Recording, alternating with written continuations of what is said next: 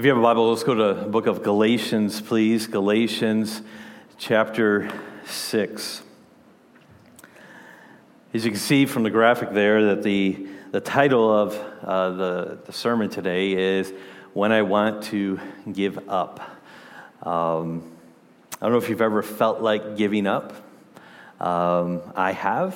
I'm sure you have, for one reason or another. And the book of Galatians is really, really helpful. One thing that we're going to do is the main text that we're going to look at is in Galatians 6, but throughout this, we're going to be kind of looking at some passages that were happening earlier, so we can kind of see what Paul, who wrote this book, what Paul was trying to communicate through this, okay? And so we'll be flipping back, and so just be ready to do that as we go through this morning here. As I was thinking about the idea of giving up, there's a couple main reasons, and these, I don't pretend these to be the only reasons why people are tempted to quit or to give up, but two main reasons came to my mind, and that is that we doubt our ability to finish. Okay, so if we doubt that we are going to be able to finish whatever we're doing, we're tempted to give up in that moment. Or we doubt that the reward of completing whatever we do is actually even going to be worth it. We're tempted to give up at that time. And so that really can go into a lot of different ways. I mean, we think of the idea of running. If you're running, in which there have been days in my life where I have done that, but there's times where you just feel like giving up and quitting. I don't know where Michael is and everything. Michael, oh, there he is. Do you ever feel like giving up when you're running? Okay, he just ruined my sermon illustration there. So other than Michael, every other runner has felt like giving up at some point, at some time in the course of running a marathon or a race or something like this. What about writing? I remember when I was in seminary, I did a writing workshop with a professor, and he put this graph. I think I've shared it before here, but he shared this graph of like the stages of writing, and it starts like, hey, this is great, this is fun, and then it goes into this idea of, oh, this is tricky. This is a little bit more difficult than I thought. And then it goes into this is terrible. What I'm doing is terrible. Then it goes to I'm terrible. Okay. Then it's like, this is fun. Then we can get this done. And so it is this curve that you go through when you're trying to get through a project or maybe even a business venture, and you're trying to start a business, or you're helping someone start a business or something like that, or a new career. You're embarking upon a new career. At times you feel like giving up, even things that are in entertainment, of our hobbies and stuff. There's times where we'll be working on a project or something that we're doing, and we like it at first, and we want it to be done, but then over the course of time, it becomes more difficult than what we imagined, and we feel like giving up. And so what I want to talk about today is that we all are tempted to give up. We're all tempted to throw in the towel. Let me read Galatians 6, 1 through 10. We'll pray, then we'll dive into how we can find encouragement from God's word about that when we do feel like giving up. Galatians 6, 1, it says this: Brothers, if anyone is caught in any transgression, you who are spiritual should restore him in a spirit of gentleness. Keep watch on yourself, lest you too be tempted. Bear one another's burdens, and so fulfill the law of Christ. For if anyone thinks he is something when he is nothing, he deceives himself. But let each one test his own work, and then, but each one test his own work, and then his reason to boast will be in himself alone and not in his neighbor, for each will have to bear his own load. One who is taught the word must share all good things with the one who teaches. Do not be deceived. God is not mocked. For whatever one sows, that will he also reap.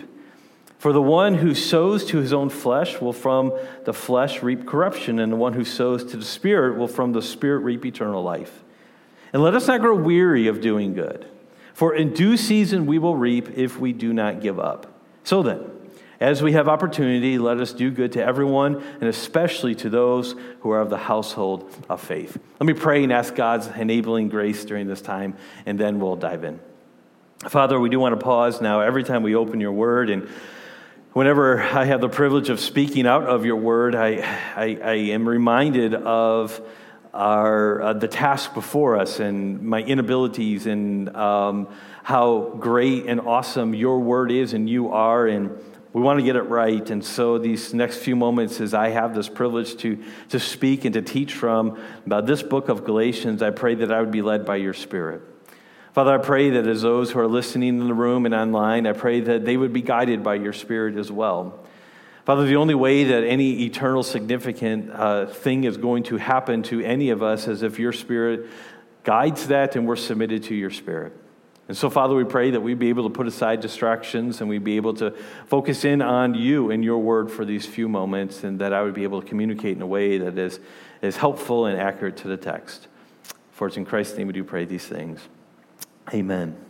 As you can see on the screen, we're going to talk about two things this morning. We're going to talk about first about how the Christian life is undeniably difficult, and then we're going to talk about the rewards of the Christian life. But first of all, this idea of the Christian life being undeniably difficult. I'm going to give you 3 reasons for that, and we're going to look at all of Galatians for that. And again, this isn't an exhaustive list, but these are just to kind of begin our thinking on this subject here. We're going to talk about deception, we're going to talk about people, and we're going to talk about some responsibilities. So first of all, why is the Christian life undeniably difficult?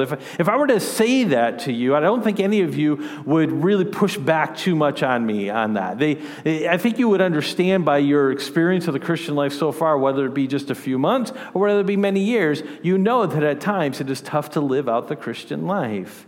Why is that?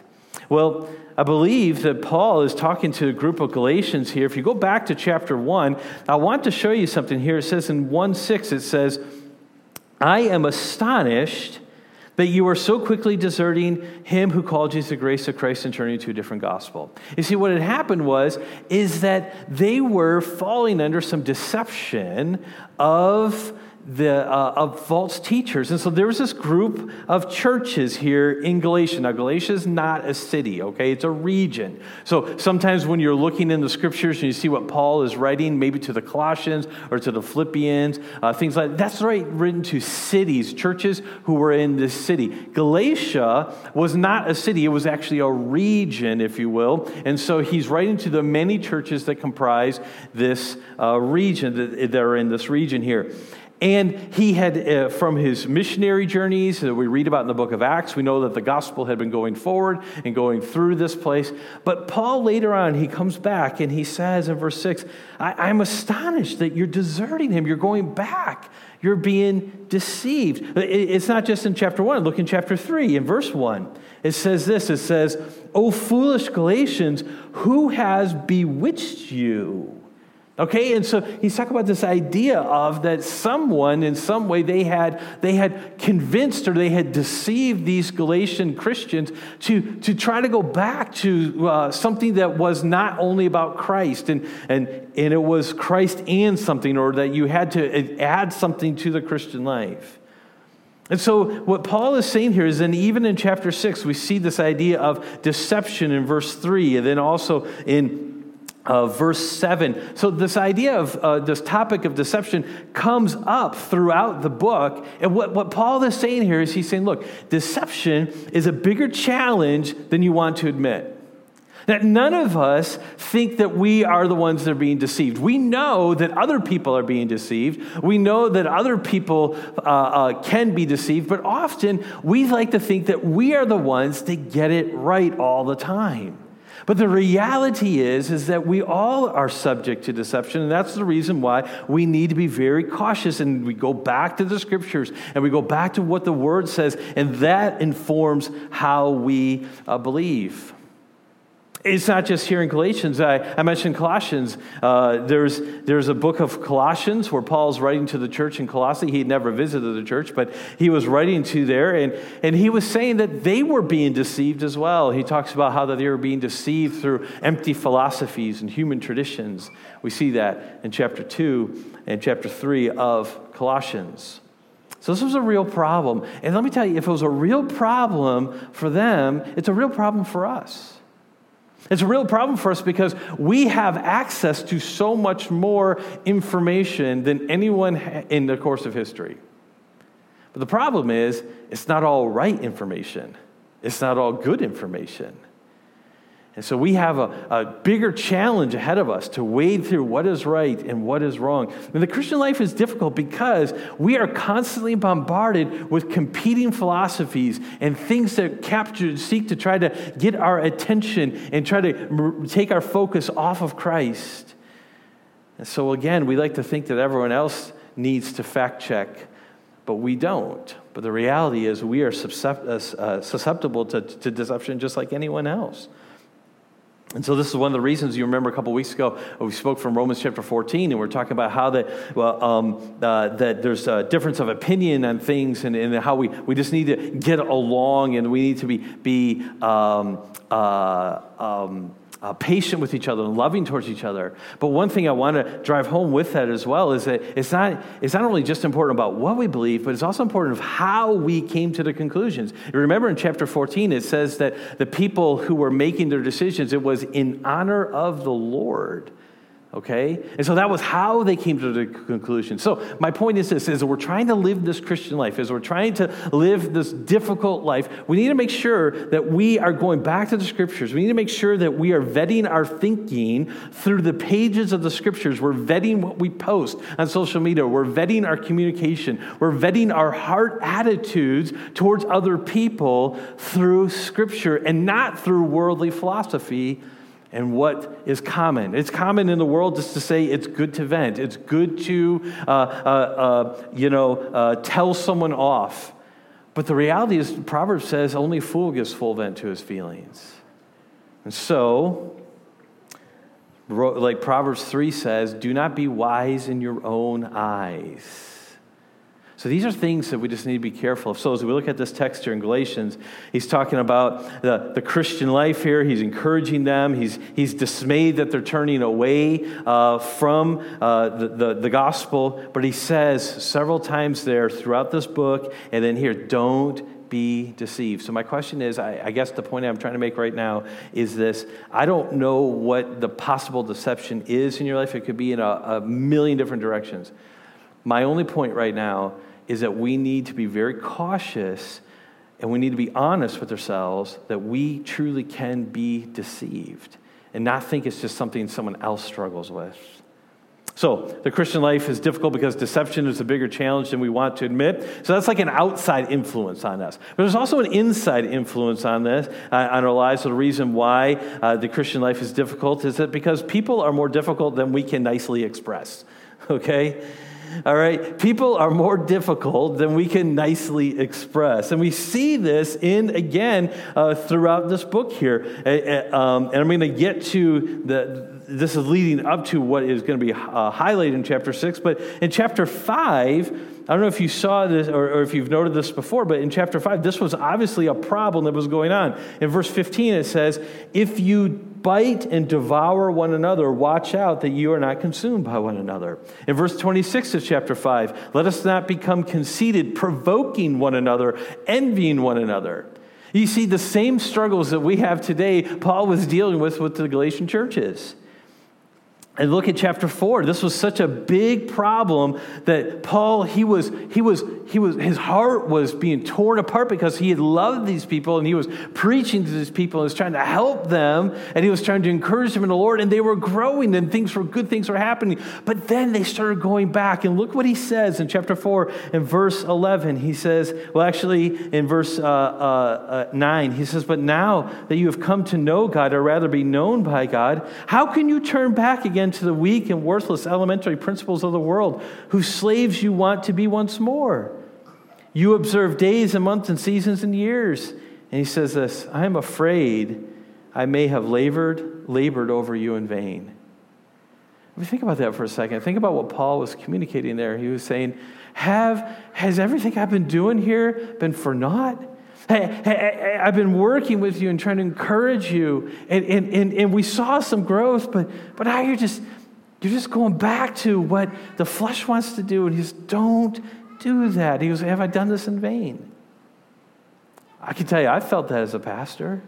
Sometimes you see people grow and you spend a lot of time with them and you spend hours and hours, and then or you just put a lot of work into trying to help people grow, and then you see some growth and you're like, oh, this is great, praise the Lord, and then they go back.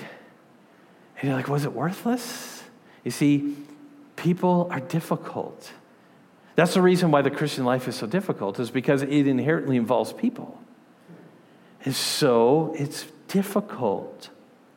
Look at their fickleness of these people. Again, in chapter 4, verse 8, he talks about how that they're going to go back, and then later on.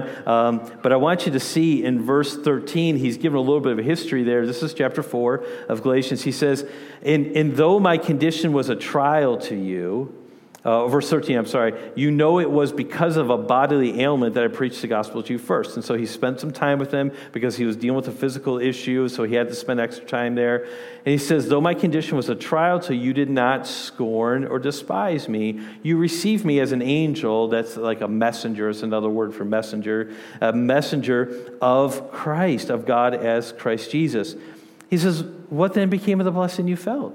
He goes, for I would testify that if possible, you would have gouged out your eyes and given them to me. Some people think that one of the physical trials that he was dealing with was eyesight, and that's why he does this. But even if it wasn't, that's the reason why he uses that example. But even if it wasn't that, he's just basically saying, wait a minute here, you were so grateful for the message of the cross that you would have done anything to encourage me in my ministry and so I can continue on.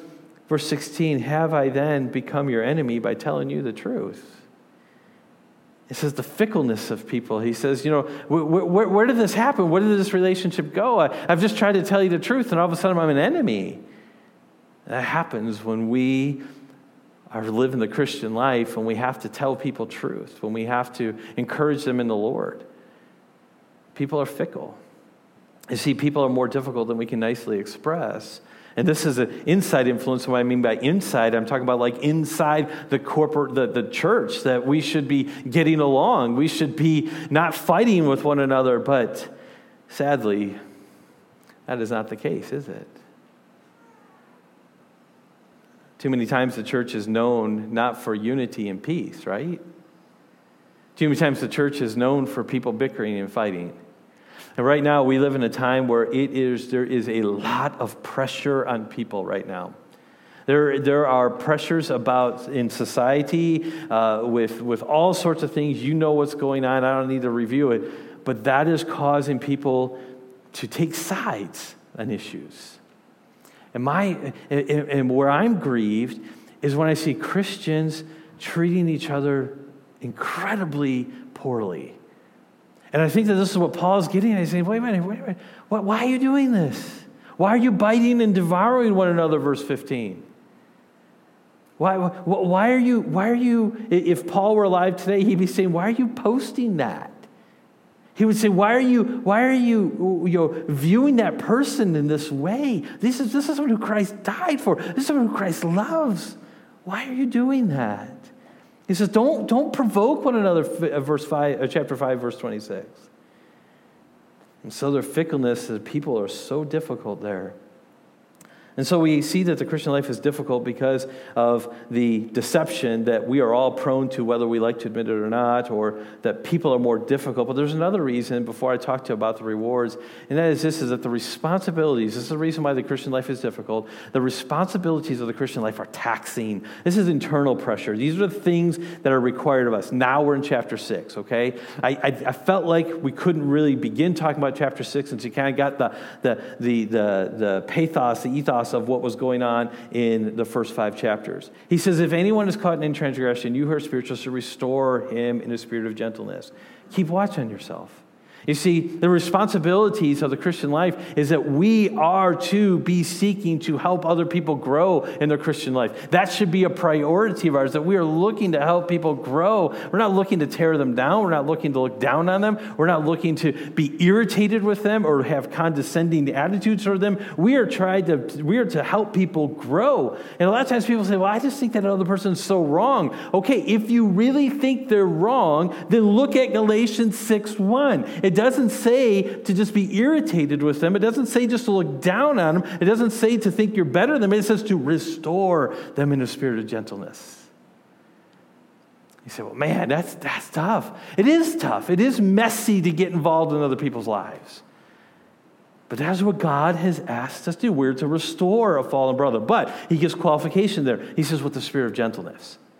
Is we don't go after someone, with a baseball bat. We don't go after someone thinking, okay, I'm going to teach you the way to be spiritual here. No, we go with a spirit of gentleness, knowing that we too can be tempted. That's this idea of self-awareness and humility there. So if we are going to get involved in someone's life, it needs to be in a spirit of gentleness.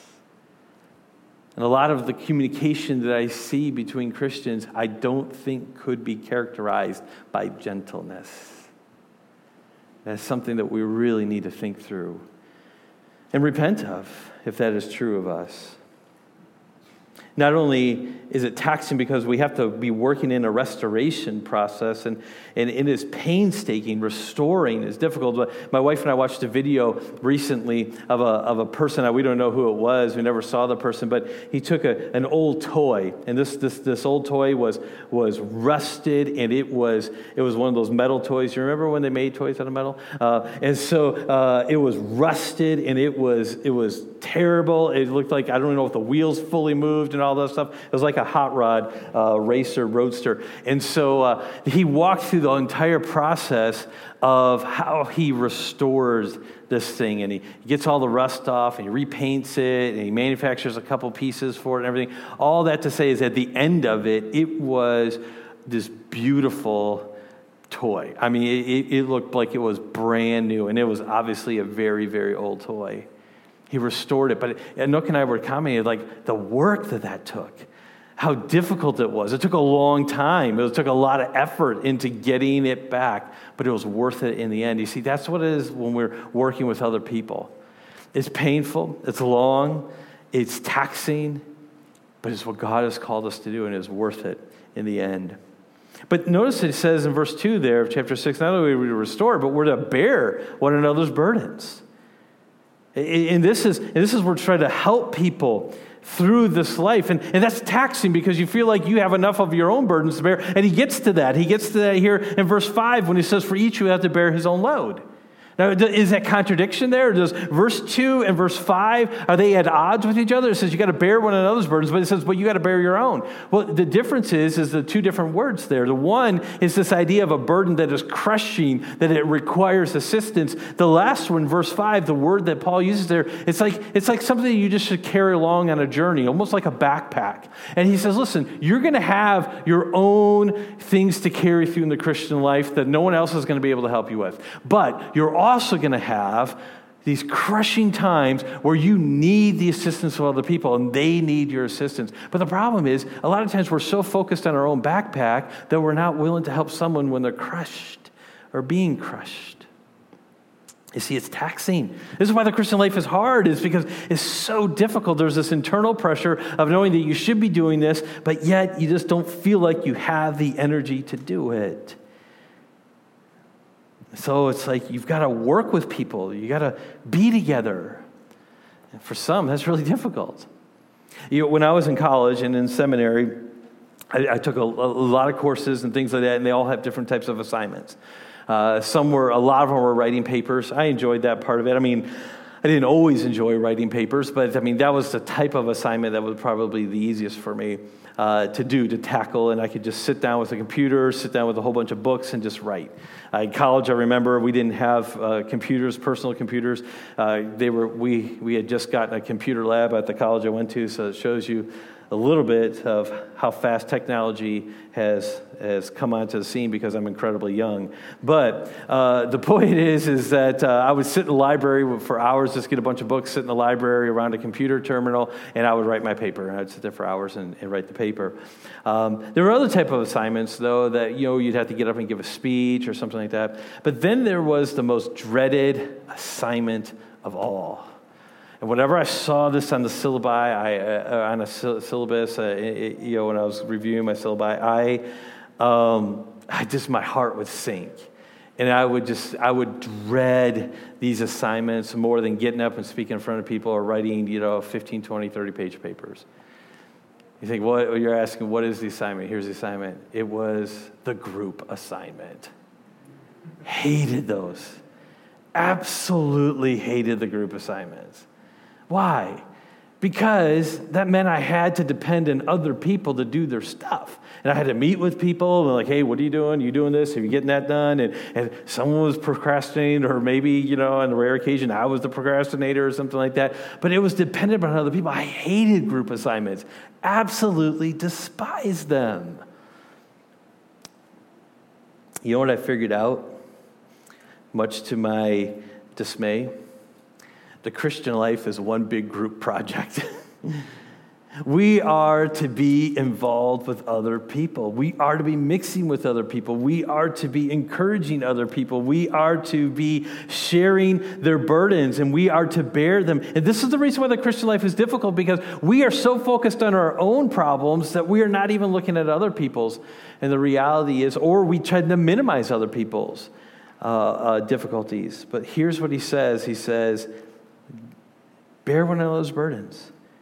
This is, I know it's difficult, but bear each other's burdens. Now, so the title of the message is What I Do When I Want to Quit. Up to this point, I think the only option is to quit, right? I mean, I've talked about how difficult the Christian life is. I've talked about how people are difficult. I've talked about how it's difficult to interact, the deception that we all have, all this. So how is it that we can keep going? How is it that when I start feeling like chapter 4, verse 11, what Paul says to the Galatians, have I labored over you in vain? How is it that we can continue going when you have those thoughts? How is it that we can continue going when these burdens seem so crushing to us? And that is that the Christian life is incomprehensibly rewarding. We have to believe that reality, because this is what Paul teaches here through the Spirit of God. He says this, do not be deceived, verse 7, God is not mocked. Okay? He says, don't be deceived by this.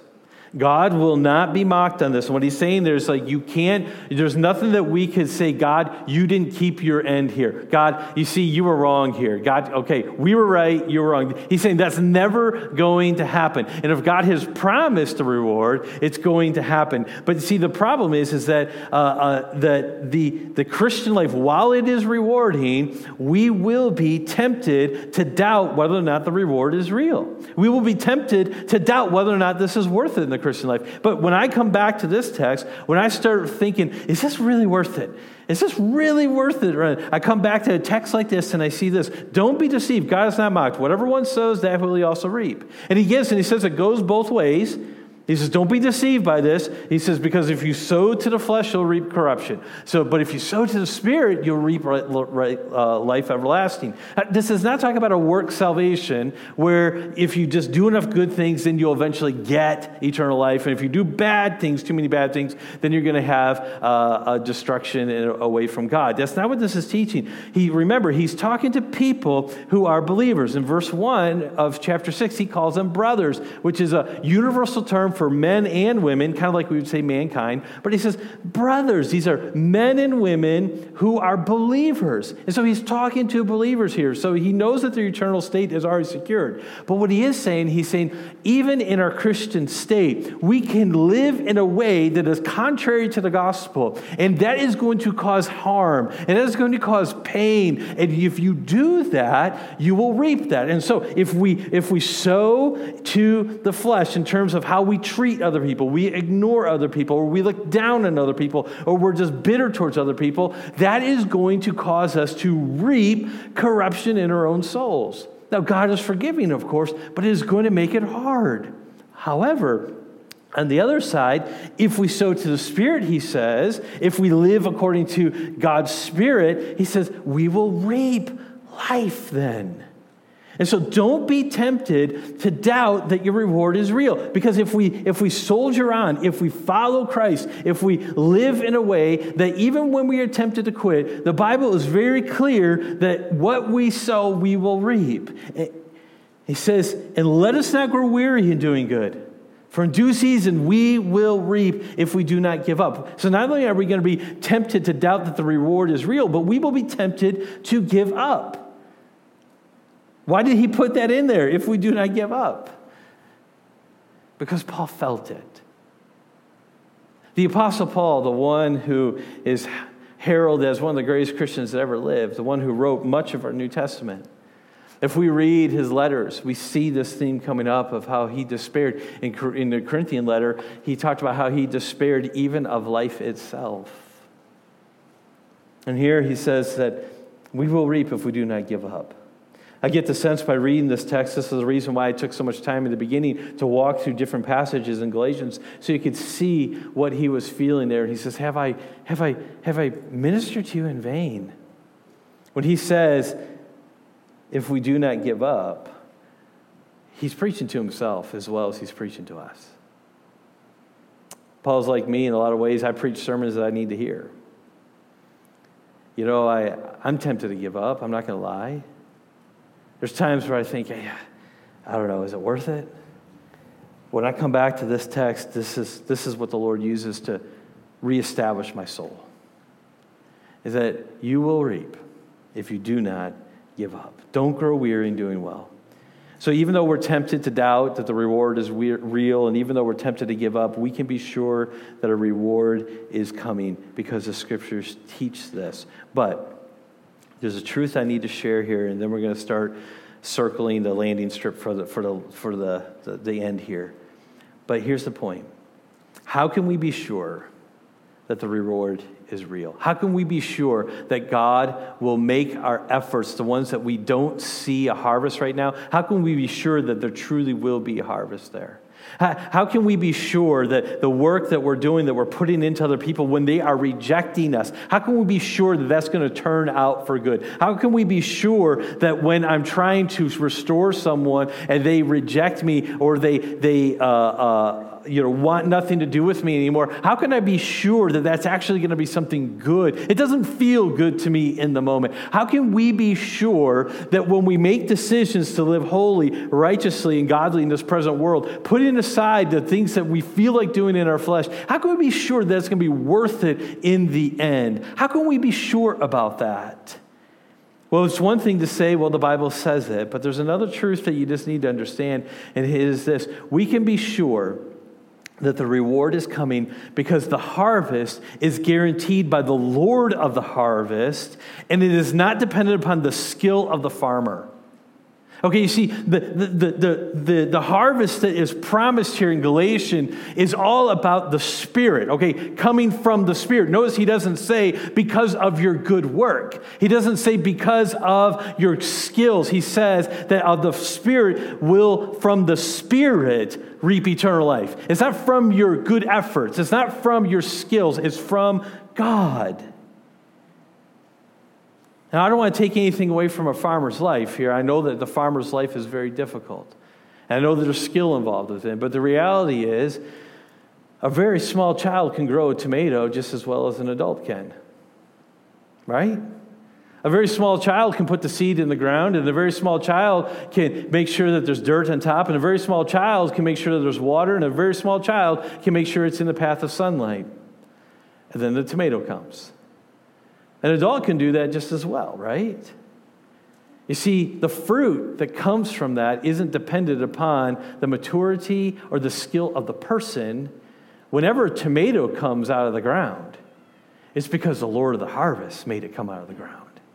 And whenever you see something that is a fruit of what you are doing in your life and what I'm doing in my life, it's not because of skill in my abilities or your abilities. It is because the Lord of the harvest. See, that's what gives me hope. That's why I can keep going. When I'm tempted to give up, when I'm tempted to say, I don't know if this is worth it anymore. I don't know if I have the skills. I don't know if I have the ability to keep going. I don't know if I have the energy to do it. I'm just so tired and exhausted. I don't know if I can keep doing this anymore. I come back to this and I say, yeah, but the reward is not dependent upon my energy. The reward is not dependent upon my skill. The reward is dependent upon the Lord of the harvest. And He's promised that we will reap if we faint not. And so, as we're trying to get along, as we're trying to go forward in the midst of difficult times, and we're tempted to be confused, we're tempted to be irritated, we're tempted to be self-focused, go back to this text here. And look what God has asked us to do, and look what He has promised here. Now look how Paul ends this. He ends this with this, so then. Verse 10. So then. After all of this, learning all of this, so then, as we have opportunity, let us do good to everyone, especially to those who are of the household of faith. Now notice what he says here. He qualifies this and he says, you need to do good to everyone. He says, as you have opportunity. So as the Lord brings opportunity, as you see opportunities to do good, do it. Everybody. And especially those who are the household of faith, especially the believers. Notice how he doesn't qualify this. He doesn't say, so then, as you have opportunity, let's do good to everyone, especially to those who are the household of faith, who you agree with. He doesn't say, let us do good to everyone, especially those who are the household of faith, who vote the same way that you do. He doesn't say, and let us do good to everyone, especially those who are the household of faith, except those who are very irritating on Facebook. You see, what God has asked us to do is he's asked us to love one another. He's asked us to be patient with one another. He's asked us to do good to all those who are the household of faith. He says, don't give up. Don't give up. Remember, I said two main reasons we're tempted to quit or give up is when we doubt our ability to finish, or we doubt the reward will be worth it. The reward is worth it. Let me promise you that from the authority of God's word. The reward to the Christian life is worth it. God is not a debtor to anybody. He will reward in ways that we cannot imagine. And it doesn't necessarily mean material-wise. But God is a good God. And God is a God who uses people, broken vessels, all throughout the pages of Scripture. We could have taken time to go through that, or how he did that, and how he used people who were broken. You think of Daniel, we think of Moses, we think of Noah, we think of Abraham, we think of all these people who God used in their flaws, and yet he rewarded their efforts, and God caused them to be greatly used of him, and despite their weakness, because it wasn't dependent upon them, it was dependent upon God. The reward is worth it. And we can finish the race because it is not up to us to live perfectly in this. If we mess up, guess what? That doesn't disqualify us from the race. If we know Christ, we get back in and we can finish by the power of grace. So don't grow weary in being patient with each other. Don't grow weary of being kind to each other. Don't be deceived into thinking that it's okay to complain about each other and fight with each other. Remember that God loves you even in your most unlovable moments. And we should love others the same way. Remember that the responsibilities of the Christian life are hard, but possible with God's enabling power. And remember that reward is coming, and that's based upon God and not upon you or me and our performance. So, let us not grow weary in doing good, for we will reap if we do not give up. Let's pray, and then we'll sing one more song. Father, Lord, I do pray that we wouldn't give up. Father, there's so much more that could have been said, probably even should have been said, but I pray that you would take the truths of the scriptures that we've just looked at, and through the weaknesses of my communication, I pray that your truth would overshadow that, and that we would see that it is truly possible to live this life in a way that would be helpful to other people and would be honoring to you. We're tired, God. Many times we are tired and exhausted. So I pray that we would not give up. I pray that we would look to the Lord of the harvest and not upon our own skills and efforts. And I pray that we would reap and not faint. Father, I pray that we would go forward in a spirit of unity and love, and that we'd be patient with each other. We'd restore one another. We'd bear each other's burdens, all with a spirit of gentleness and humility and self-awareness. For your name's sake, and not for ours. For it's in Christ's name we do pray. Amen.